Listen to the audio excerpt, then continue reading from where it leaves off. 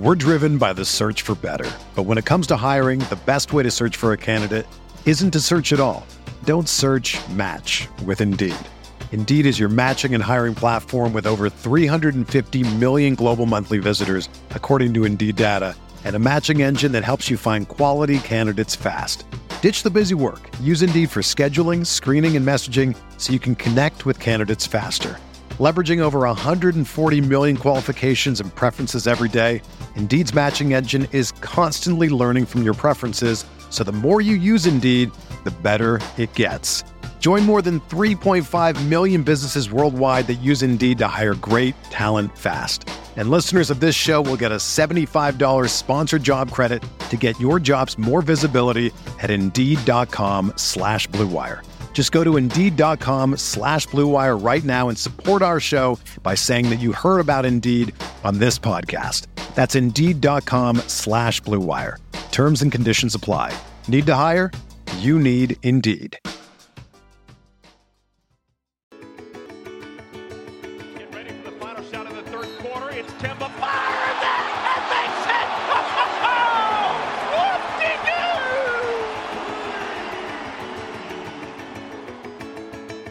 You're listening to BuzzBeat Radio, your premier Charlotte Hornets show.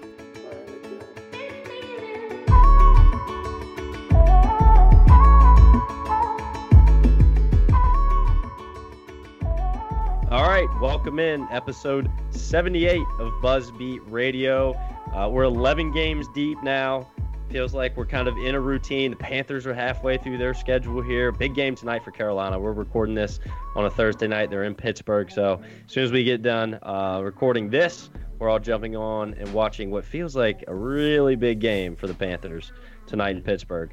All right, don't forget, we are a proud member of the Almighty Baller Podcast Network. And don't forget about our friends, too, over at SportsChannel8.com, where we found old Brian Geisinger from. And then QueenCityHoops.com. It is the home, the official home of BuzzBeat Radio. Our good friend Noah Purser doing a great job over there. Make sure you're checking out all your written content needs over at QueenCityHoops.com. Richie, what is up? So how old is the little guy now? I guess he's, technically almost 3 weeks. Wow. So, yeah, it's crazy. We went to the pediatrician on Tuesday, and everything seems to be healthy and going fine. So, I guess we're doing our job as parents. And like I said before, it really does change your life. Everything, all the priorities kind of switch over to him. It's funny because I'm at school thinking about him. And, my job, was always top priority, get there early, leave there late. But now I'm leaving right at 4 p.m. to get home to see him. So when you have a kid, obviously when you guys will experience this, but your whole life changes. I can't even imagine. Yeah, kid is a little farther down the line for me. I'm just trying to get a second date here first, and then we'll take it one step at a time. But that's good to hear that you and Paige and everyone's doing well down there. We are. Thank you. That is awesome. BG, College Hoops has officially started. We got our first bite of the apple with RJ Barrett and Zion Williamson. I'm sure you were glued in the other night. Yeah. That is the crazy, that Duke-Kentucky game. I didn't stay up for the whole thing, almost the whole thing, but that was the most nuclear performance I've seen from a college basketball team, and I really can't ever remember I've seen another one. I mean, that might be the best. They looked incredible, and obviously they won't play that well every game, but they have the ability to be scary good in a way that not a lot of teams in recent history have looked, just in terms of, they've got 3 top 5 picks on the roster right now. And I even thought some of the older veteran role guys like O'Connell and White and Bolden played pretty well around the freshmen. But, I mean, everyone did their thing. Even, look, Trey Jones didn't shoot the ball great, but he had 6 or 7 assists and no turnovers. And then the big three of, Zion Williamson, RJ Barrett, who used 1 million possessions but scored a ton of points. Williamson doing everything all over the court. And Reddish is just like a really smooth player with good range. He can run an offense, but it's sort of, the embarrassment of riches they have right now is that he can basically function as like a second side closeout beater for them right now. Any other team in the country, that guy would be, basically being T-Mac for them. Duke looks incredible. and the ACC is off to a good start, which is fun to see. But that night in general was just fun because we had Hornets Hawks initially, and then that went right into the Duke Kentucky. So that was a fun doubleheader that night. Yeah, I'm kind of hoping Cameron Reddish. I'm kind of hoping he is just a little overshadowed by Barrett and Williamson and sneaks back into that back end of the lottery early mid-first round area and is in Charlotte's wheelhouse, because we got a guy, Jeremy Lamb, who I kind of think they have similar games somewhat. Yeah. Maybe one day when Reddish matures, but as Lamb walks out the door, I don't know. I'm just saying, Cam Reddish would be kind of nice to bring in the door if the Hornets don't re-sign Lamb, which is kind of hard to picture. So, but they're amazing. I've never seen a college athlete like Zion Williamson. I mean, look, LeBron was incredible, but LeBron was not 6'7", 285 pounds, and not only that, but he's one of the twitchiest athletes I have ever seen. It is for crazy. a guy that big, almost 300 pounds. To have the hops he does with like the ability to change directions, and like he can handle pretty well. His vision is incredible. I mean, if you watched them play up in Canada this summer, you saw it. Like, the guy can whip cross-court passes, and just his explosion inside of 10 feet basically makes him like, you can't stop him one-on-one. You have to send extra defenders, and like he's clearly unselfish and can see guys and is willing to make passes. And I mean, guys are just going to get room service dunks playing next to him this season. It feels like anytime he has the ball inside of 10 feet, Duke should score like 80 to 90% of the time. Like it should just be a layup or a dunk every single time. And one of the funniest parts of that game, though, was at one point Kentucky, Spencer, I saw you tweet about this too, which was Kentucky went zone. And like the first play, Duke just sort of was like, oh, all right, this, and just swung it to Barrett, and Barrett hit a three from the top of the key. And it was like, Kentucky, I think you're going to have to get a little more creative. Like, I know they're overwhelming, but just throwing the 2-3 zone out there and basically being like, oh, let's see if this works. And Duke just instantly goes into wide open 3 mode. That's probably not the greatest of coaching adjustments that we've ever seen from a Hall of Fame coach of John Calipari's stature. But Duke's overwhelming, but man, Virginia's great.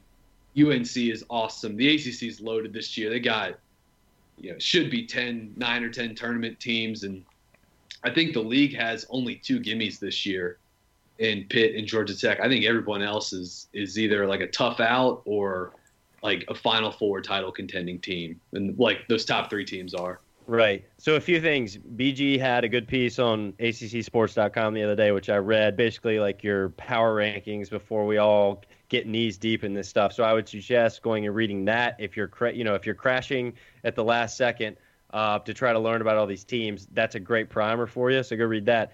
Number 2 is my dad's a big Duke. This is a quick story. My dad's a big Duke basketball fan. He didn't go to Duke. He lives in North Carolina. My family lives in Statesville. He'd been a Duke basketball fan for a long time. So I can remember this had been like 4 or 5 years ago when the one and done thing started at Duke. My dad was he was furious. He was not happy about it. This is not the Duke basketball he knew. This is not the Coach K he knew. It was just really, really bothering him. Mm-hmm. And so I talked to him today on the phone. We're talking about the game. We're talking about the players.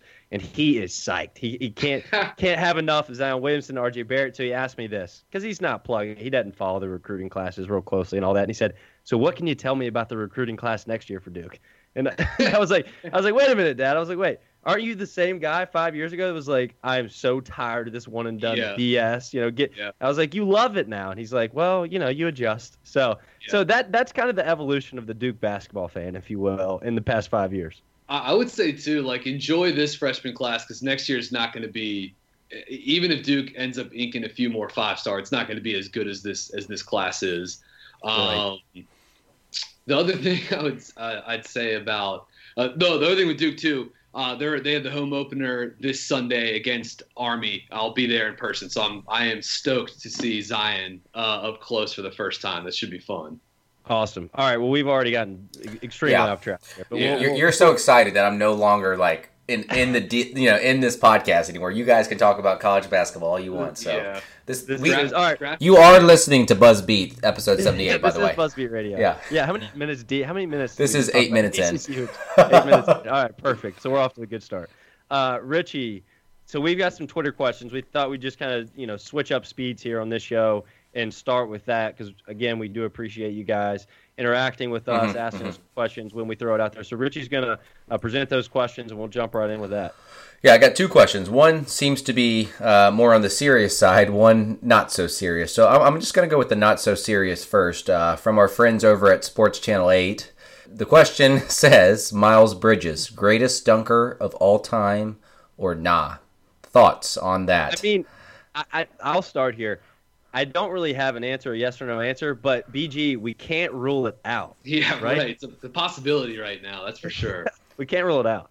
I mean, how much would you like to see a Zion Williamson, Miles Bridges dunk contest right now? Like, let's have that in Charlotte at the All-Star game this year. I do think, before we get on to a more serious question, if you think about all the states where there is an NBA team and there's college basketball too, I mean, there's a fair amount of overlap there.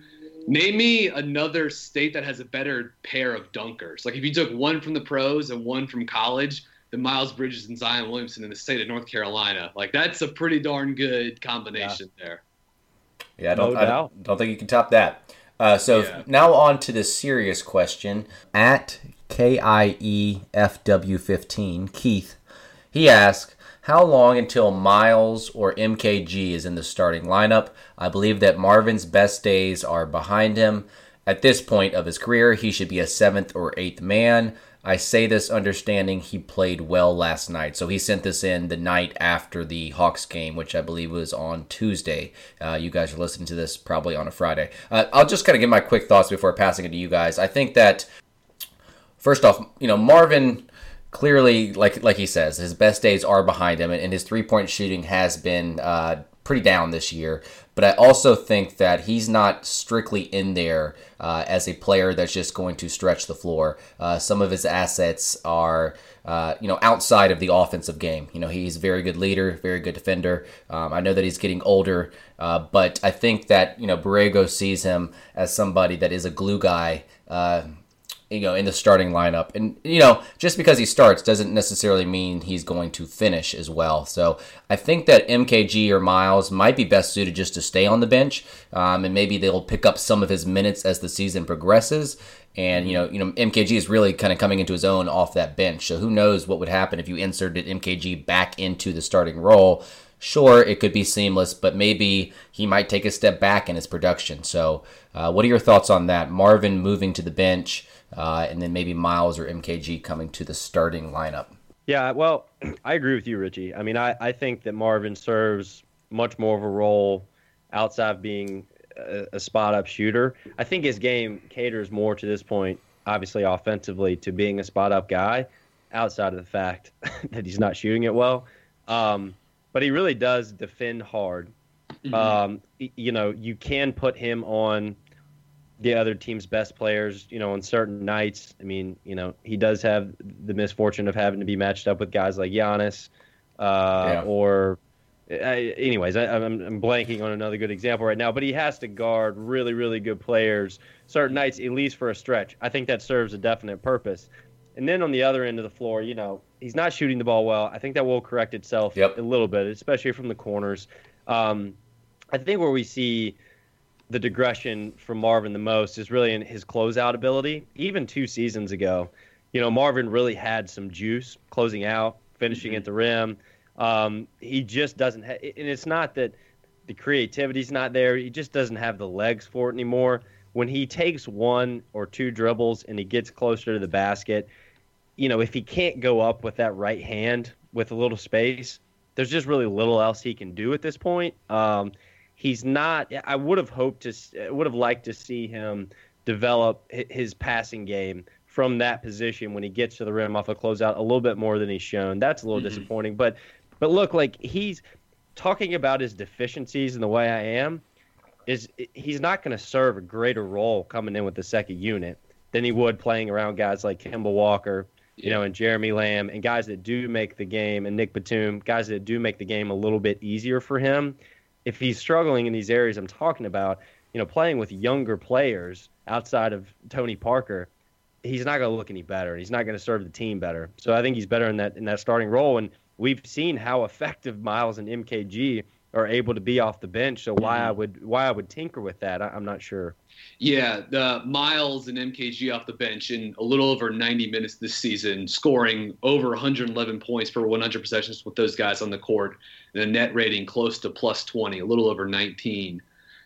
I don't think we're going to see a change anytime that soon. Like you guys sort of talked about, I think it was you, Richie, who said this, that maybe you'll see Marvin dial those minutes back a little bit, and those guys will soak up some of those for the most part.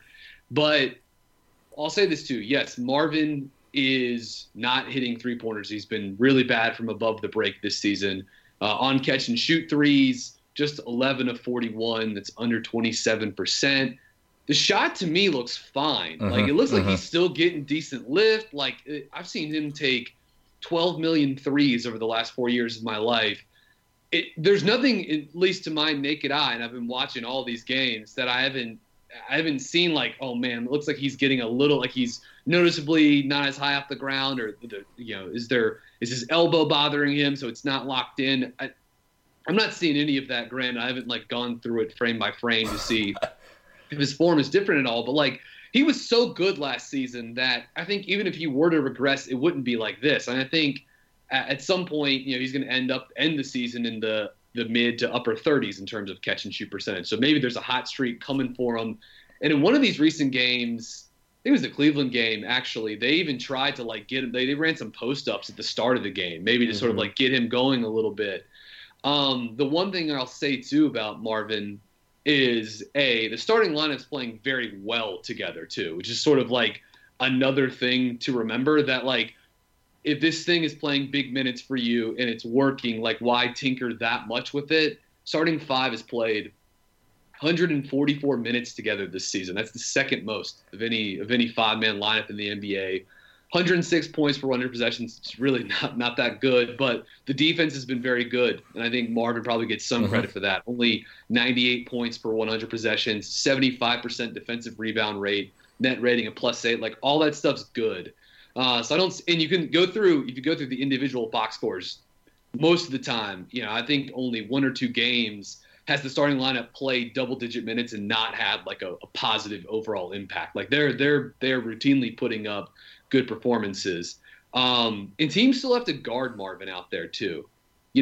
Like even if he's not hitting that shot, it's a part of the offense. It's in the flow of the offense, and like when they run those double screens or the DHO stuff out of the corner, like he's the guy that's popping. That's a part of the offense, and like you can't do that with MKG. You cannot do that with MKG, and in Bridges it's still sort of like a work in progress. So I don't think this season. I think like next year season would be the time to. But I mean, hell, we're seeing in some clutch minutes. Look, Miles Bridges is getting leverage minutes with some of the starters and stuff like that too. So you're seeing it in bits and pieces, just not at the start of the game and not the majority of the time. And if you look, I just looked it up. His minutes per game is the lowest ever in his career, 23.3. So I think that's where it's going to come. Not at the start, but towards the end. He's not even playing half the game now. You know? Yeah. And look, that was the idea with Marvin. I mean, insert Miles, insert another guy that can play four. Like these minutes were supposed to go way down. Yeah. Doesn't help that he's struggling, but Brian, great point. Even when he's struggling, as he is right now shooting the basketball, he still serves the Frank Kaminsky theory, right? Yeah, just stand out there and make the defense look at you at the very least, or take a step towards you or whatever. So that's good. But yeah, there's nothing discernibly, evident that his shot is different or struggling. Or I mean, BG, great point. He's still getting good lift. It all looks the same. It's just probably a little bit mental. He probably just needs to see a few more go in, and there's really no universe out here, which I can't imagine that he's going to get better, especially in those wide open attempts, because he's gotten a lot of them and he hasn't made a lot of them, but that will improve. It will improve. All right. Wait, do we have one more question here, Richie? I think we do. I think we may have lost Richie to babysitting duos here. We'll circle back. We'll circle back. We'll circle back here. Yeah, you want to go ahead and get into games? Yes, let's do that. Cool. All right. Let's quickly touch on OKC, which is about a week ago now, so we don't want to spend a ton of time on this. Charlotte led by 19 in the third quarter of that game, and they end up losing 111 to 107. I tweeted some of this, early last week. Russell Westbrook had one of the most ridiculous fourth quarters, just from an advanced statistics perspective, I've seen in a while. Actually, I'm going to pull that up right now. Westbrook in the fourth quarter, get ready for this, 155.6 offensive rating, 60% assist rate. His usage, where is his use? It was his usage 30.4, net rating of 50. I mean, it's just incredible to look at what he did. It was just one of those quarters, and Westbrook has these, right? Like, he's a little bit Jekyll and Hyde, where he just reminds you, this is why I'm one of the top 8 players in the league when I'm at my best. Because he was terrible in the first half.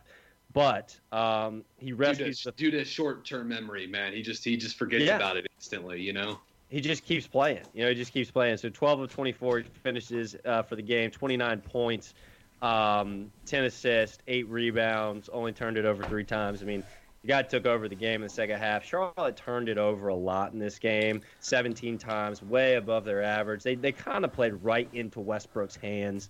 I mean, if you let that guy get in the open floor, you're toast. So that really, really hurt the Hornets in this game. Kemba had an awful first half.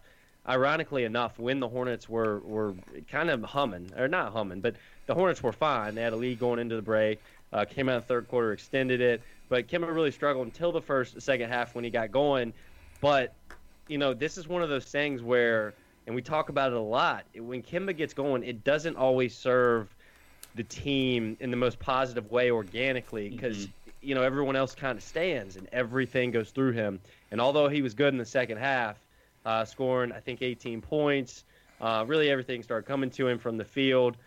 The Hornets didn't have energy, didn't get into their sets, turned the ball over too much, and played into OKC's hands, and the Thunder come back and win this one, which really was it was a very disappointing game. The second, I guess, of a 4-game homestand, and one the Hornets should have had. And if they win this game, they go 4-0 at home. It just would have been huge. So yeah. Look, once again, clutch. Look, it never boils down to just this, but once again, clutch minutes not good for the Hornets. 5 clutch minutes in this game. Charlotte scores just 1 point per possession, 33% effective shooting. Most of their good stuff came at the free throw line, and Oklahoma City scores over 1.5 points per possession in clutch minutes. Like, that was the difference in the game. Westbrook was incredible, and just like sometimes you just flip a coin with him. Like, he's going to use a ton of possessions. Teams are going to load up to stop him. He's going to hit Adams on a couple lobs. He's going to hit a couple kick-out threes. But for the most part, like, he's going to take a lot of pull-up shots and get to the rim, and he just had it going. Here we go. Westbrook in this game, 8 of 11 at the rim, 3 of 3 in the fourth quarter. 4 of 8 from the mid-range, 3 of 4 in the fourth quarter, 6 of 10 shooting in this game after 7 or more dribbles, and that he was 3 of 4 shooting in the fourth quarter after 7 or more dribbles. Just crazy. Like, it's just an insane game. I thought this was another one of those performances with Charlotte that it looked a lot like the Philadelphia game, in part because they shot poorly. They didn't get a ton of threes up, and they missed a lot of them. But just all the length that Oklahoma City can put out on the court. Yeah. Even their point guards like Westbrook, like, look at that guy. And Schroeder, like, his wingspan is insane, and just it's tough for Kemba. And then everyone else, like, you've got all these aliens on the wing for them, like Diallo and Grant and Paul George, who had a horrible shooting night, 0 of 10 on threes, 4 of 20 from the floor, but 4 steals, 3 blocks. And this was another one of those games too. Look, like, plus minus on a game-to-game basis is probably shouldn't read too much into it. MKG a minus 25 this game. Now, he just happened to be on the court when Westbrook got it cooking. But I also thought, like, Charlotte basically couldn't score in this game and it looked like a game. It looked like an offensive rating from an offensive rating standpoint. It looked like a game in the past with MKG where I think they were like right around 80 points for 100 possessions with him on the court. Like, it was something. It was pretty ugly. But yeah, I mean, this was just too much Westbrook. And when he gets it humming like that, I mean, he's a one-man show. Yeah. And it certainly didn't hurt that Alex Abrines out of nowhere, like straight out of Billy Donovan's doghouse, immediately into hitting 5 3-pointers on your head too. That's no fun. Yeah. The only thing I would really add on top of what you said, I mean, Charlotte is continuing, albeit under a different head coach, continuing to keep teams out of transition. And this is just one of those outliers. And look, again, OKC is going to do this to you. Westbrook is going to do this. 22, almost 23% of their offense is attempted out of transition. That's a high number, especially for Charlotte. Almost 50%, 47% to be exact, of OKC's field goal attempts become at the rim. I mean, that's an enormous number. And that derives, again, out of transition. But these are numbers regardless of the head coach is. The head coach is Mike D'Antoni. He's going to bring it up, right? Like, yeah, right. You can't have this stuff, especially with an athlete like Russell Westbrook. And Charlotte just played right into OKC's hands. A game they should have had, a game they did not come up with. And another clutch game, another close game in the end that the Hornets fall short on. We can touch more on that later, I guess, if we want. But anything else on this one, BG? No, I think we are good to go. What's good, y'all? This is your boy Justin, a.k.a. Just Blaze, host of Above the Rim. And if you want a raw take on the NBA, Above the Rim is a show for you. With dope beats and entertaining guests each week, we offer a great new insight on all things NBA. You don't want to miss it. Find it on iTunes, Stitcher Radio, and the Almighty Baller Network. Next, in what was really the poo-poo duo of teams that came into Charlotte in the next two games here, Cleveland, who is a terrible, terrible basketball team. It's a mess. I'll be honest. I've almost gotten my eyes on every team this year, BG, and there is zero question they're the worst team I've watched. Yeah, it's bad. It's really, really, really. They are just it's amazing to look out and see all these guys they acquired to play with LeBron, and it's why are these guys still here? Right. Why the hell is Kyle Korver still in Cleveland? Why is J.R. Smith here? Why not have Channing Frye and Richard Jefferson back too? It makes just as much sense. Yeah. It is a just gang of mismanaged parts and pieces that don't fit together, and they seem to be rudderless at the moment, which is, if you listen to any of the reports or read anything the last couple of weeks, I mean, it's just, I don't think it's quite open rebellion or anything like that, but is this team trying to make the playoffs? Are they tanking? Are they playing the young guys? And by young guys, I mean just a guy like Colin Sexton. They don't have any other young buildable pieces, unless you think Larry Nance at $10 million a year is that now too. But just, man, Rodney Hood's there. It's just such a weird group, and this team is, they're god awful. So I don't really want to spend a ton of time on this game because I just think this is one of the 3 or 4 teams in the league you're just not going to get a lot out of watching the Hornets play or watching them play anybody, right? They're terrible, and I agree with you. These veterans, why are they out there? Trade them, get something. If it's this, the 58th pick in the draft, the late second rounder, who cares? Get something for these guys that are just, want to bury their heads in sand having to be there right now. Boy, J.R. Smith looked like he would have rather been, I mean, seriously, anywhere else. I think J.R. Smith would rather help co-host this podcast with us than he would, if it paid the same. If everything was the same in terms of finances. It was just his body language going into every timeout. It was just, bad. It looked like it. I was seeing myself in him. It's this is what I look like when I'm mopey and pouty. Do you know what I mean? I look this pathetic. Right. Yes. Yeah, pretty much. They're pathetic. The Hornets sleptwalk in the first half of this game, let's be honest. Outscored by Cleveland in the second quarter. Hold on, I'm pulling up the box score here so I can remember some of this game. I mean, really, it was a pretty balanced effort from Charlotte. Jeremy Lamb had a nice game here. I mean, I think this is one of the games you can kind of circle early in the season for him and say, hey, we saw a little bit more Jay Lamb than we've seen a lot of this season. I want to talk a little bit more about him later. 19 points, 8 of 15 from the floor. Surprisingly enough, didn't make any threes, 0 of 2 from the field. 8 rebounds, 2 assists. I mean, really did. Had a nice game here, I thought, and played a lot with the second unit, actually.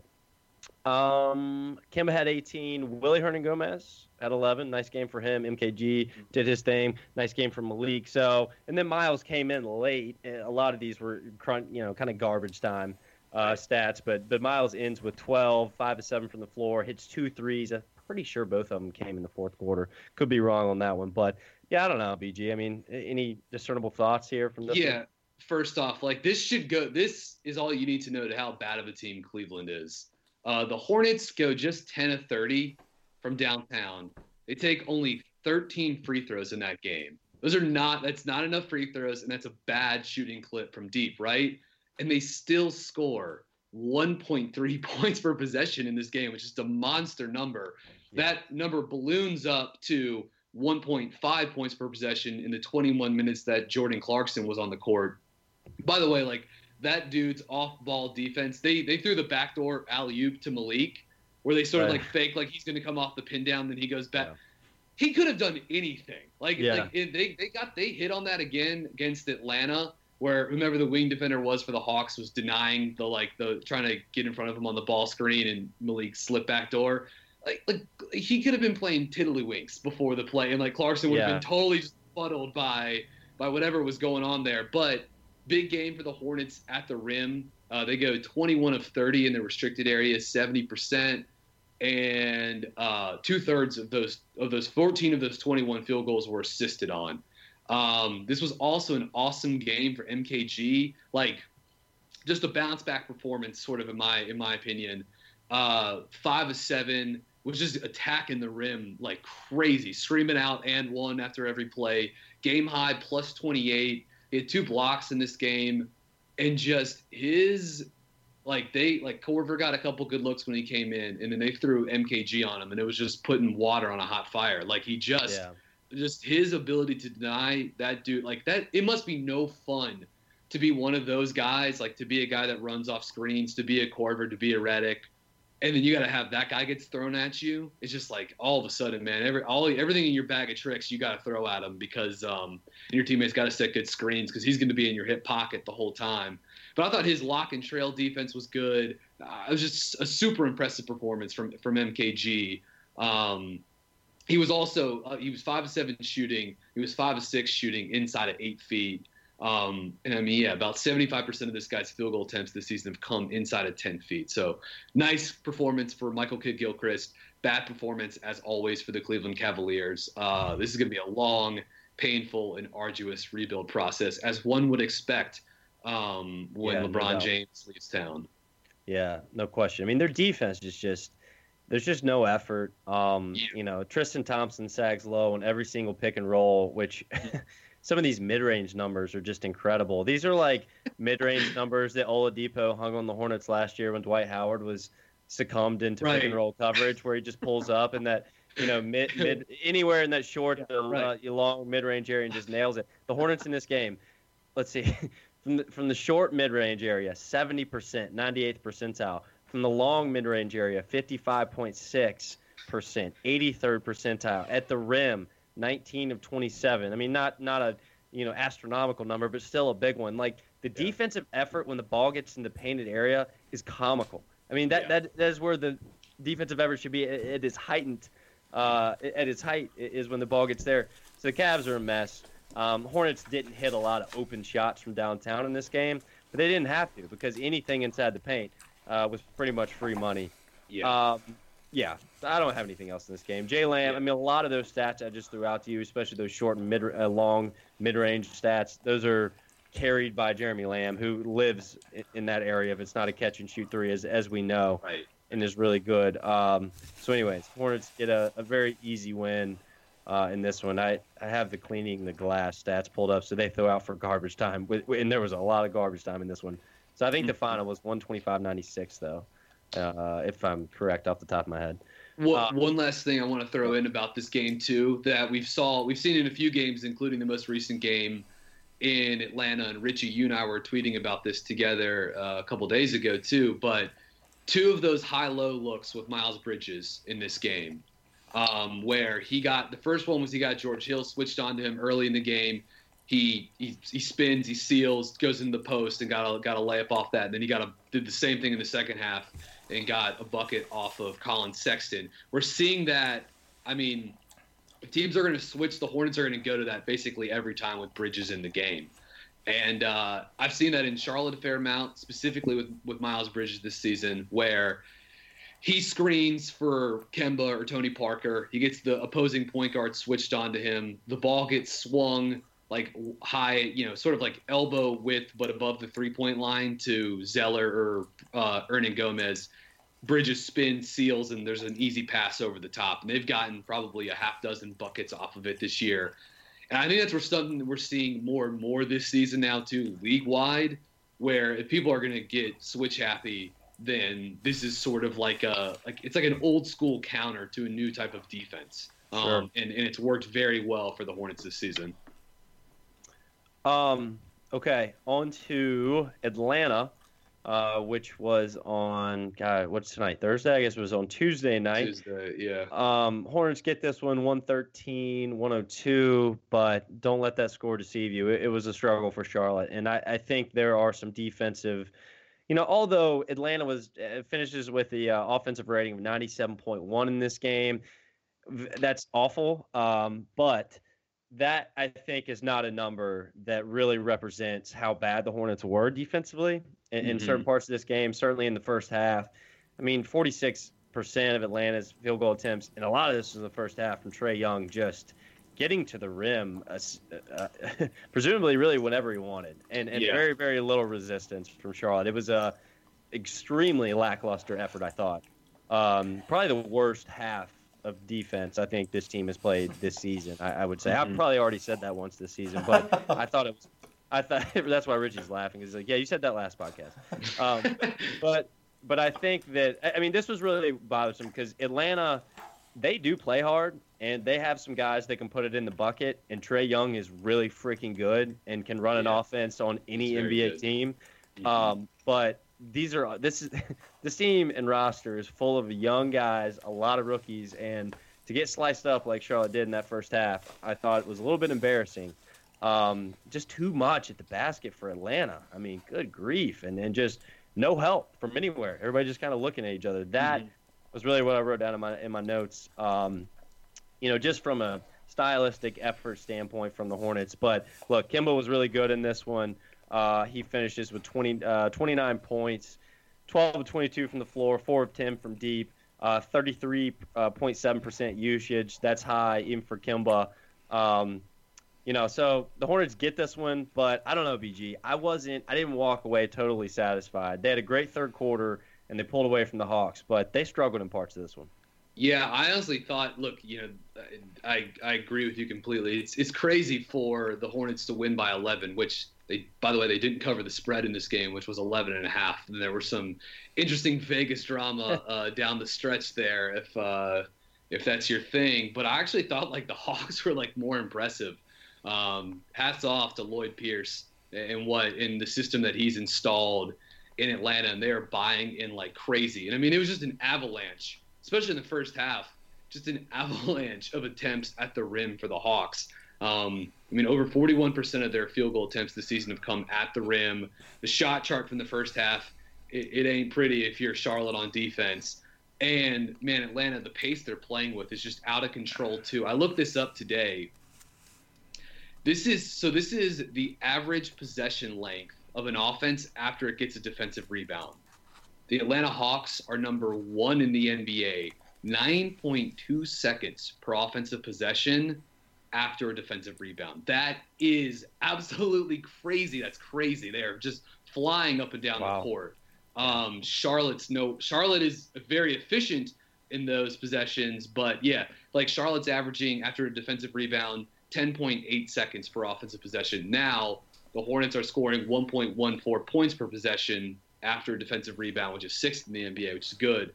But now the Hawks, I mean, I don't want to mispronounce his names. I'm going to embarrass myself here, but Kevin Herter? Yeah, Kevin Herter. Yeah. Man, he's impressive too. Like, I like his off-ball gravity, the way he curls off those wide pin downs. He's got some explosion. Yeah, he and Trae Young, like, it looks like the Hawks had a good draft. Seriously.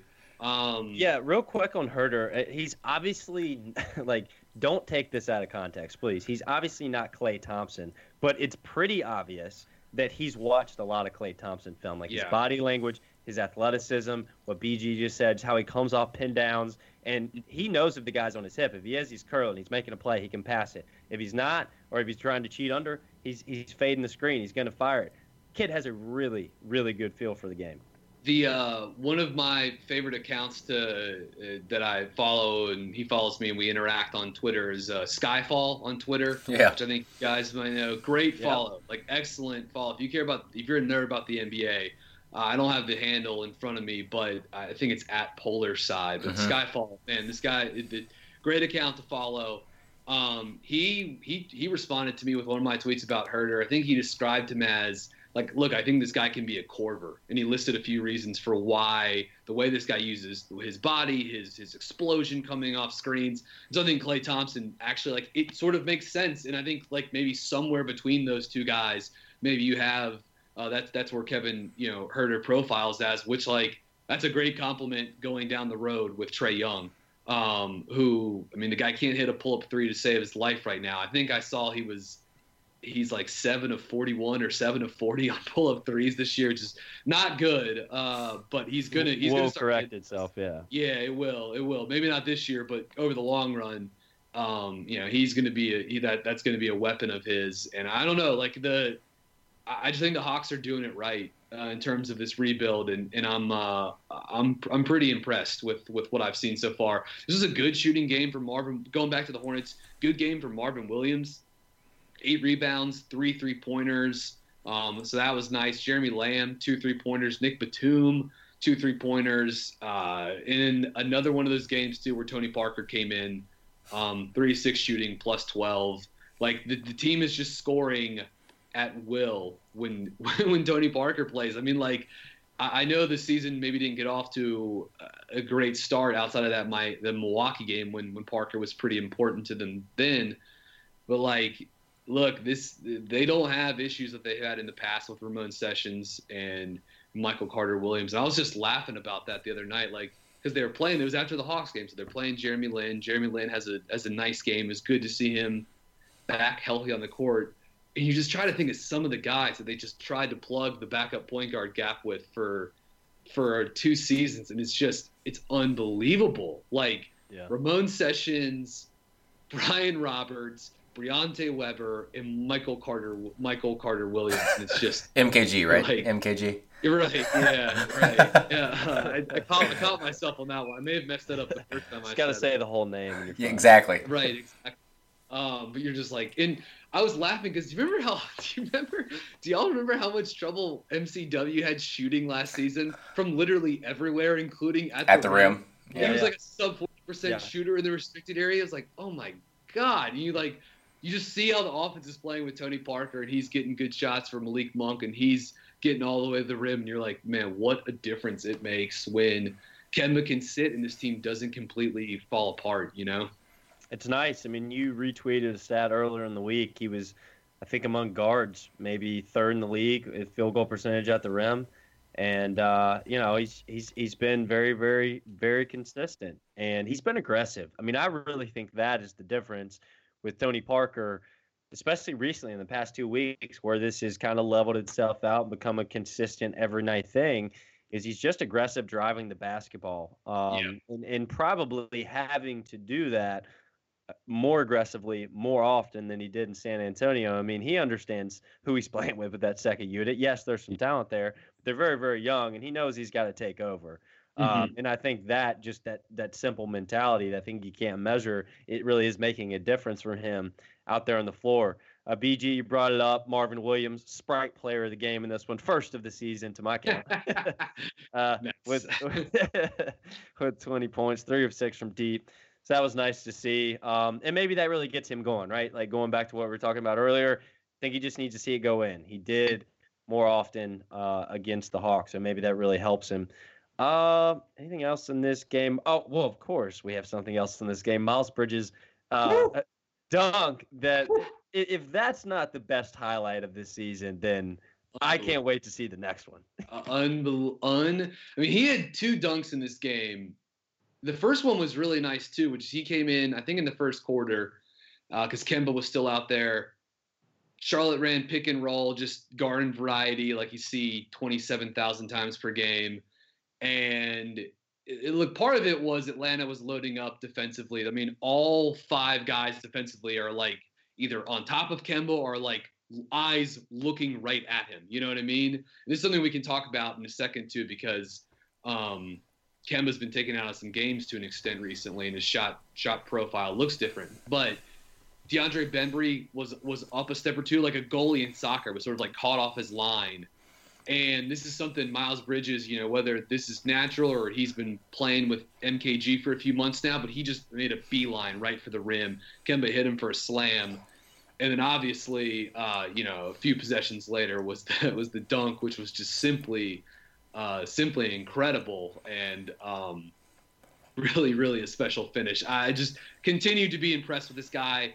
I don't have the numbers right in front of me, but I tweeted this out yesterday. I believe he is 23 of 25 shooting in the restricted area, with like probably 85 or so % of those makes assisted on. Like he's finishing at the rim, and he's doing it on cuts and transition finishes and stuff like that too. But look, that number is not sustainable, but it is pretty amazing to see him that efficient at the rim this early in the season.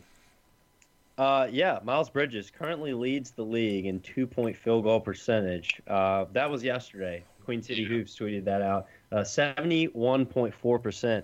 Obviously, pretty much all at the rim. But, I mean, I said this last episode, so I don't want to beat a dead horse. But it's just he's such a good example of when you're scouting some of these guys in college and they're good athletes. But, you just feel like, but is he that good of an athlete? I mean, the college game is so much different in the NBA. Some of these guys that transfer to the NBA here and they get into space and they're allowed to cut where the body that would normally help in college is an extra 3 feet away in the NBA, and how they're just able to absolutely, sky through the air and these incredible dunks. I mean, Miles Bridges he's one of the best athletes as a rookie that I can remember in a while. Maybe probably until next year when Zion trots into the league here.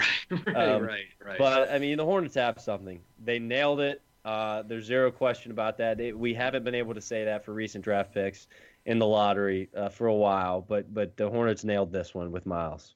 He also had John Schumann from NBA stats page. He tweeted this out during the game, but there was one of the finishes he had at the rim where there was a loose ball. He snagged it. He picked it up. Jeremy Lamb was like strong side corner and was open and had his hands up like, if you want to pass me the ball here. Yep.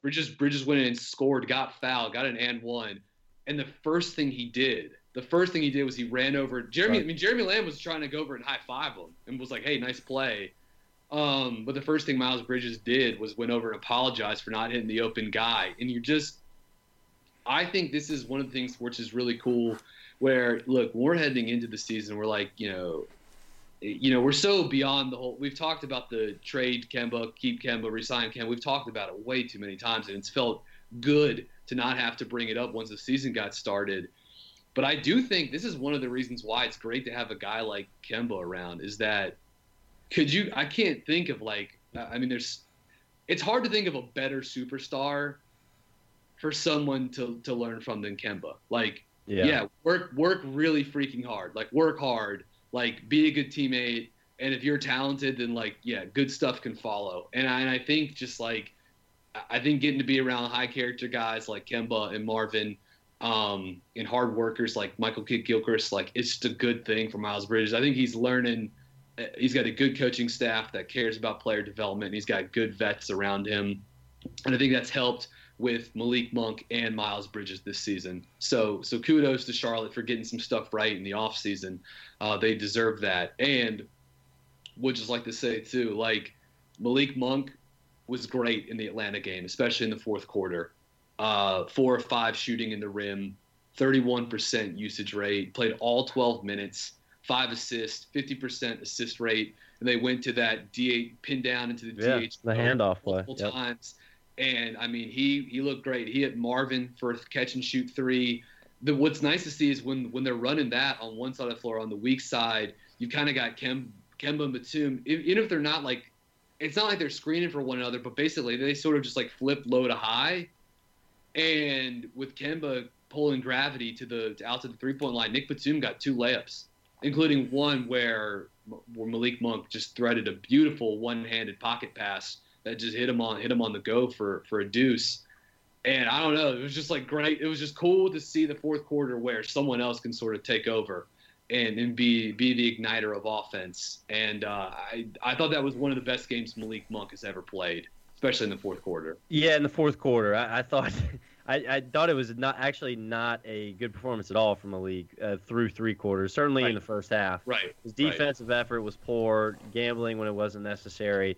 One of the things I've really noticed about Malik, and this is where to me, I haven't completely thrown this comparison out the window, but a lot of it has been Jamal Crawford, microwave score, 6-man, Lou Williams. Lou Williams. That's another good one that I wouldn't agree with at this point. Malik doesn't. He really struggles to lose his defender in an isolation one-on-one situation. He doesn't have the first step you would think he does with how athletic he is getting off the floor. Yeah. You would think those two would be synonymous with each other, but they're really, really not. And Malik's a good example of that. He's just not a good isolation player at all. Mm-hmm. That was last year. It's continued this year. I actually had these stats up in front of me today. I should have written it down, but his isolation numbers again this year are just pathetic. And luckily they're down.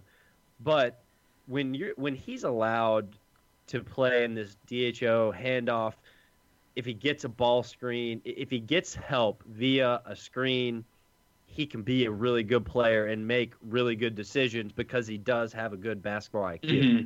And he can create for other people. But he's just – I think that a good thought exercise for people to do when they're watching Malik is watch him when he is in an ISO situation because, look, in his mind, he can be a good ISO player. That's why he attempts more of those shots than he still should. But he's not a good isolation player to me, and I just don't see him get by his defender often enough, to be that, hey, give it to this guy and he can go get us 10 points off the bench in this way, right? Which is how your Lou Williams and your Jamal Crawford have kind of made a career for themselves. I don't think Malik's going to be the same. And that's kind of transitioned into the point I wanted to make of why I think he is a starter eventually, because I think he is the kind of guy who needs to play off screens, needs to play with better players that can create open shots and catch and shoot situations for him. Put him in situations that already exist with an advantage. Does that make sense? No, totally. And I agree. I think this is what leads him. We talk all the time. He takes too many of these crappy pull-up twos, and I think part of that is because that's like the shot that's available for him when he goes one-on-one later in the clock. He ends up having to sort of settle for for a shot that's really not good. 20% of his field goal attempts this season pull-up twos outside of 10 feet, 2.3 per game, shooting just 40% on those. 14% of his field goal attempts this season have been pull-up threes, 1.5 per game, shooting just 28% on those. But you can see when he does get some advantage, he becomes a very good, he can become a very good catch and shoot player. 11 of 27 on wide open threes this season, 41%. And playing with Tony Parker this season has been a big deal for him too. With those two on the court in 139 minutes with Monk and Parker together, Hornets are plus 27, scoring over 112 points per 100 possession. And here's an interesting split too. Malik Monk's shooting with Tony Parker on the court, 43% on three-pointers, 56% effective shooting, 58% true shooting. With Tony Parker off the court, 30% three-pointer, 46% effective shooting, 49% true shooting. The Hornets are minus 10 in 117 minutes with Malik Monk on and Tony Parker off. Like that, like you said, having the guy that can drive and slash and kick and sort of give him room service, good looks once some advantage is created. That's a big deal for him at this stage in his career. Whether Malik sort of speeds up that first step or becomes a little more of a dynamic ISO scorer, that sort of ultimately determines his ceiling. But at this point, it's probably not quite there. Yeah, I agree. And there's not a lot of Charlotte's offense at all that derives out of the isolation play. Malik Monk leads the team in isolation frequency at 10%, which is a small number, biggest on the team. But I wanted to look this up while I was thinking about it and talking about it. 0.75 points per possession, 35% effective field goal. I mean, these are awful numbers. And, look, these are down even from last year. Again, I mean, I think he's come a long way. I think Borrego has put him in great situations, has given him advantages. But, we've got to dial this back as much as possible. I agree. And who knows? Maybe we'll see him getting more. I think again, talking about the starting lineup earlier, we seem to think that it's pretty much set in stone for the moment. But maybe we'll see if at some point this season he transitions in over Jeremy Lamb in the starting five. I don't think I wouldn't bet on that happening, but maybe something to keep an eye on. Very good. All right. Well, BG, let's end the episode here by just kind of going through. I wrote down some offensive numbers, just kind of offensive skeleton numbers for the Hornets that I want to just kind of zoom through real quick. I'm sure you've got some thoughts on this. Hornets off, just because the Hornets offense is fascinating, I think, to any Hornets fan this year, just because of how much it has changed. So let's get a quick update here. 53.6% effective field goal percentage for Charlotte. That's ninth in the league. 114.9 points per 100 possessions or offensive rating. That's fifth. These numbers are per cleaning the glass. So do remember, you're looking on NBA, cleaning the glass throws out garbage time. I just think they're a little cleaner. I always use these. Frequency-wise, so shot profile, really where the shots are coming from for Charlotte. It's about 36.5 at the rim. That's 15th. Okay, fine. They don't have a lot of at the rim savants on this roster, so I think that's fine. 28.3% in the mid-range. That's good. That's 22nd. You want that number to be lower, so that's nice. 35% attempts from behind the arc. That's 8th. Top 10 number. That's fine. 7, and this is the number. I've said this in the past. I watch this every single game for Charlotte. 7.4% of their field goal attempts coming from the corner 3 field goal. That's 13th. I'd like to see that get up, but it has improved a lot since the beginning of the season. So just in general, where the shots are coming from, BG, I think it's positive for Charlotte. This is the kind of profile that usually suggests a solid offensive team. Unquestionably, that the things they're just checking a lot of boxes right now. They've become basically a top 10 3-point offense in the NBA, which, if you have a guy like Kemba, that's a pretty good start, and you surround him with a few good shooters, and voila, and some good screen setters like Cody and Aaron Gomez and stuff too. All that stuff is super positive, and again, I think they can get more looks from the corners too, but my sort of like goal heading into the season was anything over 7%, which is sort of where they are right now. I would have felt pretty good about, because last season it was like 4.8%, like it was under 5, and so they've jumped there. And honestly, like, not only can they start taking more of them, I think they can start making more of them too. Like Malik Monk has had all kinds of issues from the corners this season, just randomly. I think he's 3 of 16 shooting from the corners. It's been lights out from above the break, but Marvin's had issues from the corners too. So I think they can take more of those, and they can make more of those too. Ultimately, though, too, the thing is really coming down to Kemba. But compared to where we were like 2 weeks ago, I do think some of the usage and minutes numbers are sort of like settling down a little bit, which is that there's pros and cons to that. So he's playing 33 minutes per game, 33 and a half minutes per game, just under 32% usage rate according to Basketball Reference. That's number 9 in the NBA, but he was number 2 in the NBA like a week and a half ago. Turnover rate, just 9%, which is good. Career high true shooting percentage, 61.5%. And this is the first time in Kemba's career. It's super early, but Kemba taking 10.3 3-pointers per game, 51% of his field goal attempts have been threes this year. First time, again, we've got 70 more games to play, but right now he's, for the first time in his career, over half of his field goal attempts are coming from deep. 5.5 pull-up three-pointers per game. That's second most in the NBA behind only James Harden. 38% on pull-up threes. One thing, though, that I tweeted out earlier, too. So in the last 4 games, 3 of which we just talked about, Oklahoma City, Cleveland, Atlanta, but also going back to the win over Miami, he's had an under 30% usage rate in all 4 of those games. That happened just once in the first 7 games. And so let me just spit out a few more numbers real quickly here.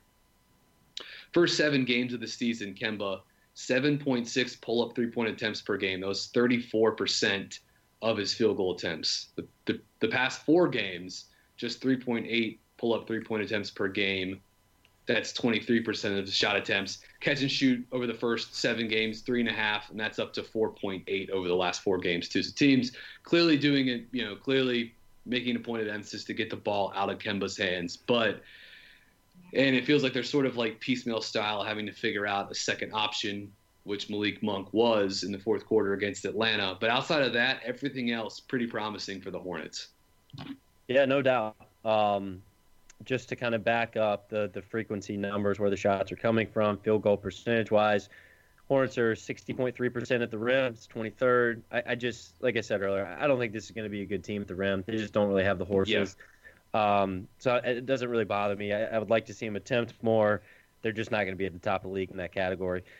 This is kind of surprising. 43.8% from the mid-range. So they attempt not very many mid-range shots, 22nd in the league, but they make 4th highest in the league.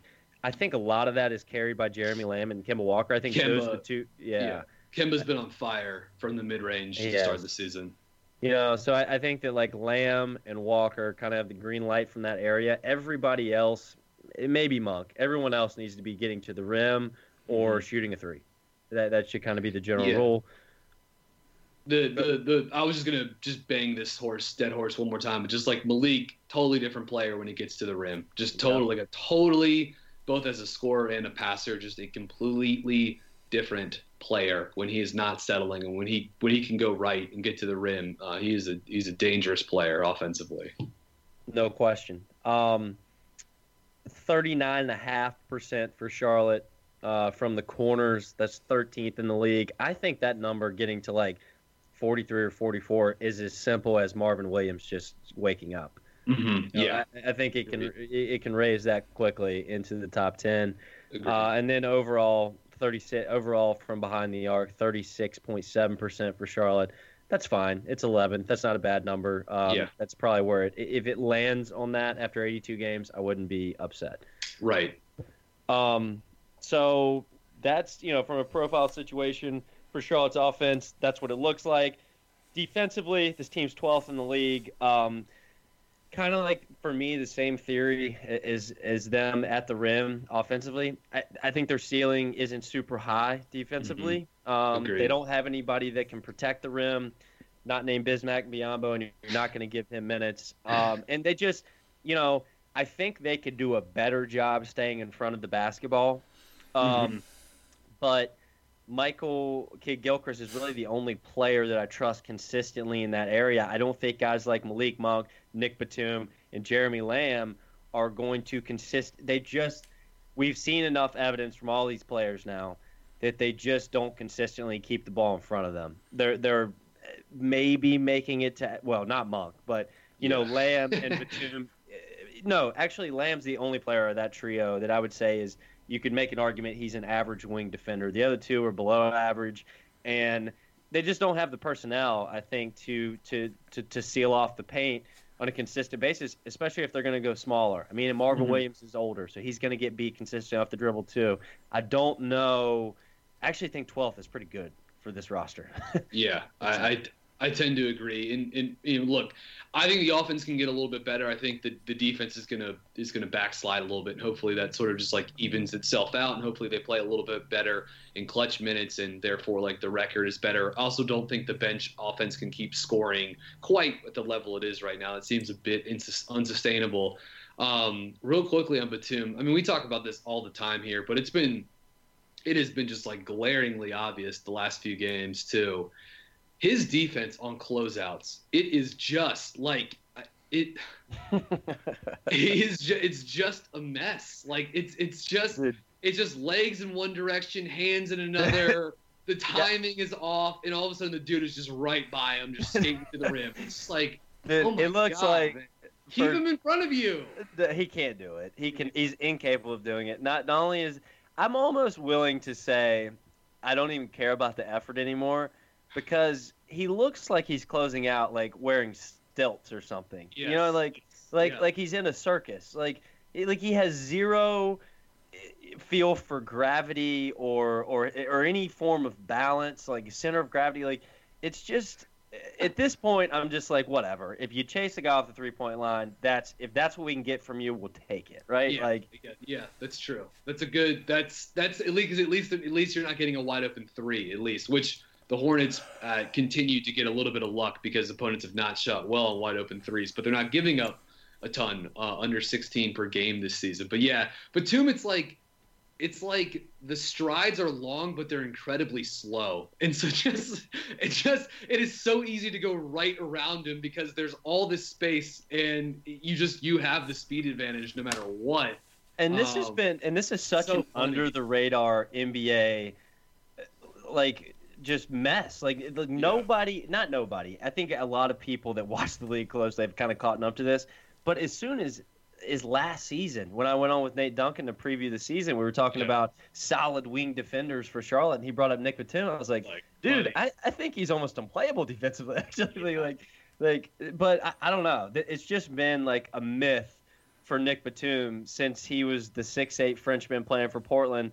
As a youngster, it's like, man, look at his defensive intangibles. This guy, like, people just salivate him. Like, no, he's never been that guy. Yeah, he's never been that guy. He almost has, like, the James Harden thing where it's like the closer to the rim he is, the better defensively. Like, he's had some nice blocks and stuff this year, but it's like that dude in space, it's a total mess. It's a bit of a nightmare. So he's having a weird season in general, too. I just want to run through this real quickly. 14% usage rate for Nick Batum, lowest since his rookie season. 58% true shooting, best since he got to Charlotte. 52% three-point attempt rate, highest of his career. 9.5% free throw attempt rate, lowest of his career. 20% turnover rate, highest of his career. and 16% assist rate, which is the lowest since 2012. He's sort of like a catch and shoot guy now. A little bit more of that now than he was sort of like the playmaking connector that we sort of like got to know when he first initially got to Charlotte. Yeah, he's a $25 million catch and shoot player, exactly what Charlotte, signed up for there. And no, but you're right, PG. He's had a weird season. When I was looking up some stuff today, I ran across this number, and you might have said this. Apologies if you did. 65.6% on effective field goal percentage in catch and shoot situations. That's good. I mean, it's 3.6. Yeah, at 3.6 attempts per game, so it's not some shallow, no data number here. I mean, he is taking those a lot per game, and I will say this. And this is not, a number. This is not a number stat here, but he is not hesitating when he does have space, and even in big situations this year. Batum has consistently in the past, I think, looked like a guy that wants anything but, a clutch situation shot. Yeah. And he has taken some big ones this season. Mm-hmm. Notably, the other night against Atlanta, he took one in the corner. I think Kemba, it was late in the shot clock. Kemba's kind of dribbling his way, kind of flips. I think it was Kemba, flips it to him. And it's just like a handoff play. Didn't have much space, but just had enough, and he just pulls the trigger and drained it. We've seen more of that from Batum this year, and that is encouraging. But, the usage thing is very, very worrisome. 14%, dude. I mean, I thought last year with Howard on the roster, and I think last year Batum finished with like a 19% usage rate, something along those lines. That was low for Batum. I thought, okay, well, Dwight's been on the team. We had to, light our hairs on fire with throwing him 5 or 6 possessions a game. So that had a lot to do with Batum's, usage going down. But for it to be this much lower now, when you actually thought there was a good chance it would go up, is pretty crazy. I think Tony Parker has a lot to do with that, right? I think like Malik Monk taking on a larger role has a lot to do with that. But I don't know like what you do with Batum anymore at the cap number he's at, other than just ask him try to just knock down as many catch and shoot shots as you can. And if this number stays up where it is and players are closing out on you hard, use that 1 or 2 dribbles, and you do have good vision and set up your teammates. Like, what else can you really ask him for? And I just don't think he's capable of much else anymore. And that usage number is even crazy with the turnovers involved. So if you factor in the turnovers, clearly he's having less of an effect on the team when it comes to actually scoring. Great point. Like he's turning it over and he's getting to the free throw line less, which maybe that's sort of bouncing it out a little bit. But it's 14. I mean, there aren't too many wings making 8 figures that have usage rates that are below 15%. Like, let's just leave it at that. There aren't a lot of those guys in the NBA right now. So, but it is what it is. Like, he's here. The team's playing well with him on the court, so that's good. On-off plus-minus numbers are good with Batum. But yeah, I mean, he's sort of, he is what he is, and this is a slightly altered version of I guess the guy that we thought we'd grown accustomed to knowing in Charlotte. No doubt. So we just hope those shooting numbers stay where they are, and we can at least extract that from Batum. Okay. Anything else, BG, that you had? We covered a lot. I like this episode. I think we got into some stuff here. Yeah, no.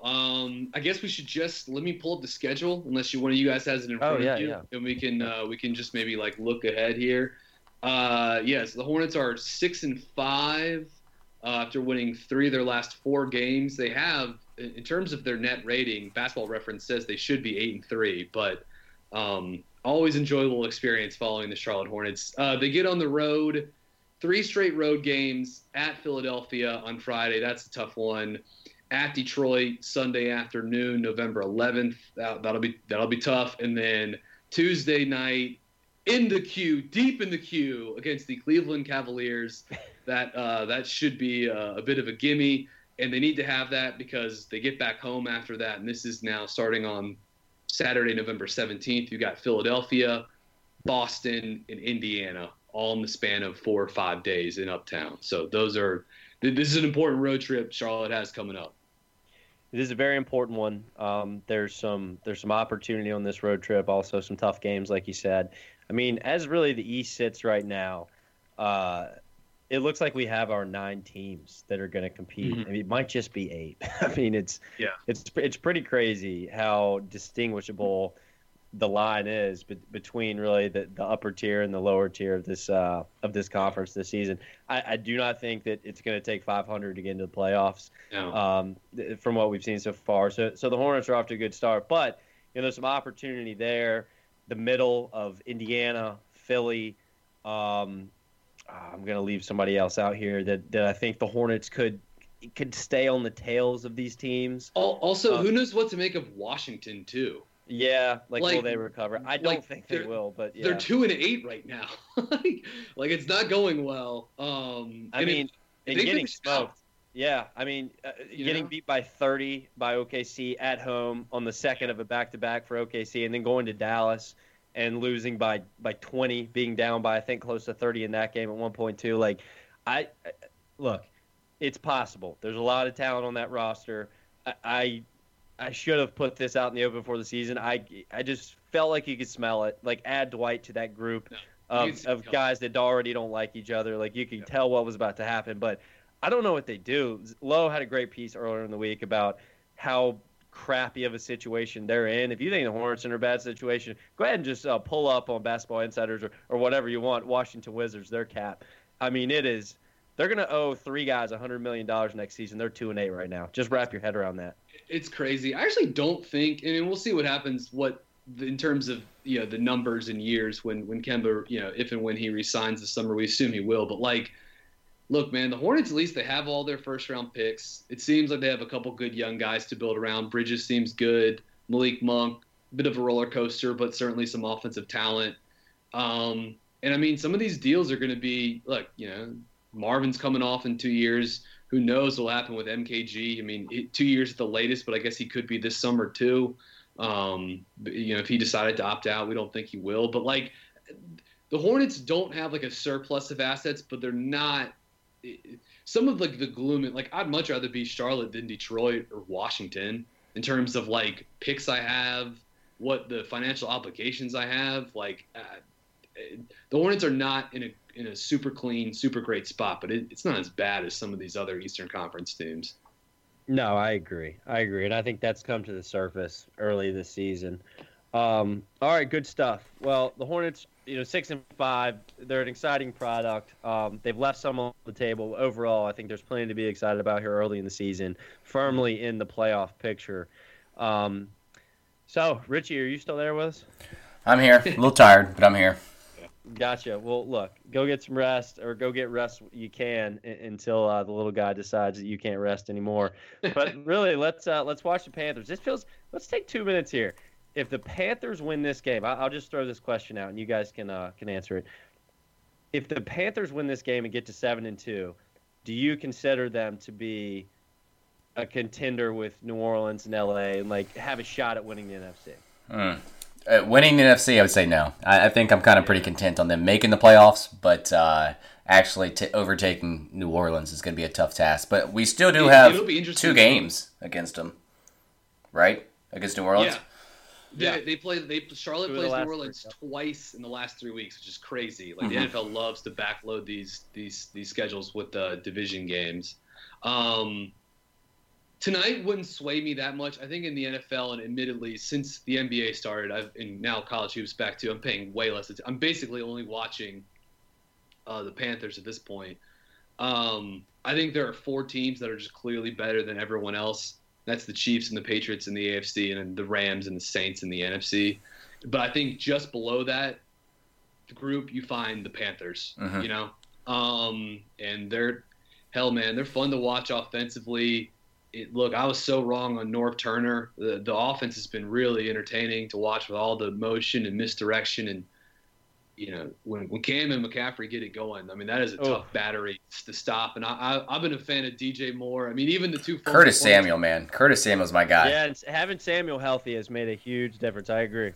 Buddy of mine brought this up to me, too, which is like Cam has dudes that, like, a couple of years ago, the MO was like, get tall guys. Like, get Funchess, get Benjamin, get Olsen, and we got a team of power forwards out there. And all of a sudden, they've got all these dudes who can play in space now. You know what I mean? Like Samuel, like McCaffrey, like Moore. And ironically, those were the guys they had the year Cam won the MVP and the team went to the Super Bowl. Ted Ginn and Philly Brown, and these kind of players, that are small, can play in space. Totally. Also, the touchdown catch Olsen had last week was freaking absurd. I mean, that dude.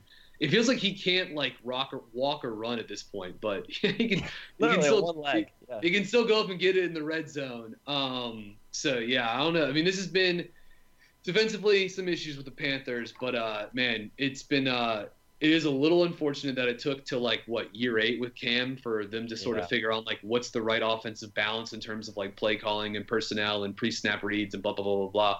But like at least they're here now. I mean, better late than never. It took them a decade, but I guess they're here now. So, but yeah, I think Carolina's ceiling is just in the NFC below. I just think the Rams are terrifying, and the Saints. I mean, they're super freaking good too. So. Yeah, I agree. Let's see if Carolina can get it going defensively, because it does feel like they have some players.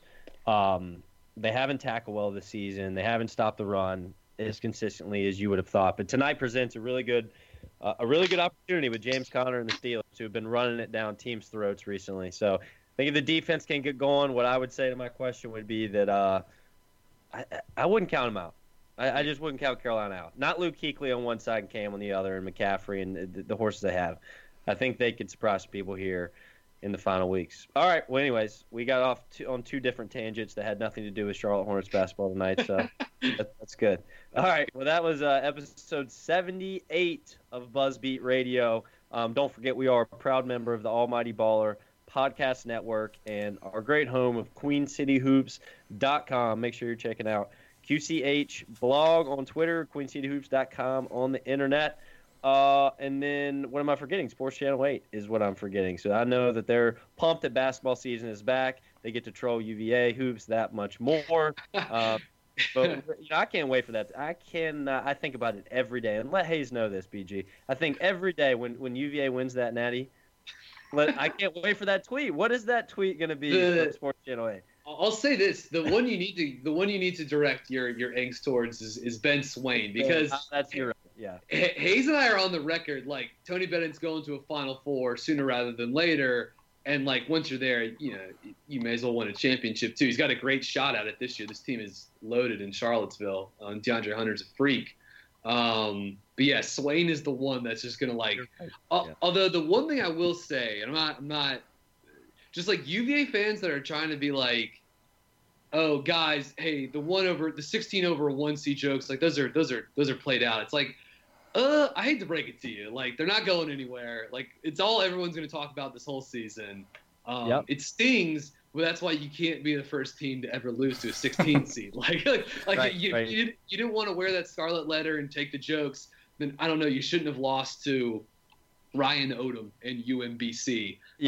In the first round of the NCAA tournament. Well, the good news is it has nothing to do with the fans. We'll see how the players on the court respond to it. They've said all the right things. I think UVA is very talented, and I think they're the only team in the ACC that can slow down this Duke train. So it'll be interesting. Yeah, so maybe that tweet was going to be, you can send it out, Brian, if they do win a national championship under Tony Bennett, you could say something to the effect of, Tony Bennett is the first coach to ever win a national championship while also being a number 1 seed that's lost to a 16 seed. You have almost predicted that with, like, honestly eerie accurate. Like, eerily, that's it's like creepy how accurate that is. That's almost like verbatim what the tweet should be. Nice. Seriously. What we'll say. Yep, agreed. All right, let's get out of here. We've just rambled for way too long here. All right, again, that was episode 78. Thanks for listening once again. Thanks for the Twitter questions. We will see you next week.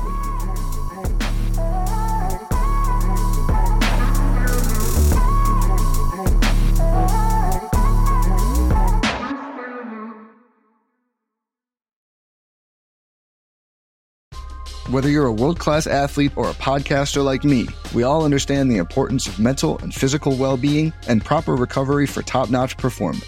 That's why I'm excited that Unified Healing is sponsoring this podcast. Unified Healing is a new and super innovative global network of wellness centers powered by Energy Enhancement System, or EE System. If you haven't heard of the EE System, you'll want to listen up. This technology promotes wellness, deep relaxation, purification, and rejuvenation. In hundreds of locations across the globe, access to a center is easy and affordable. Interested in experiencing the EE System technology for yourself? Go to unifiedhealing.com/bluewire to learn more and find a center near you.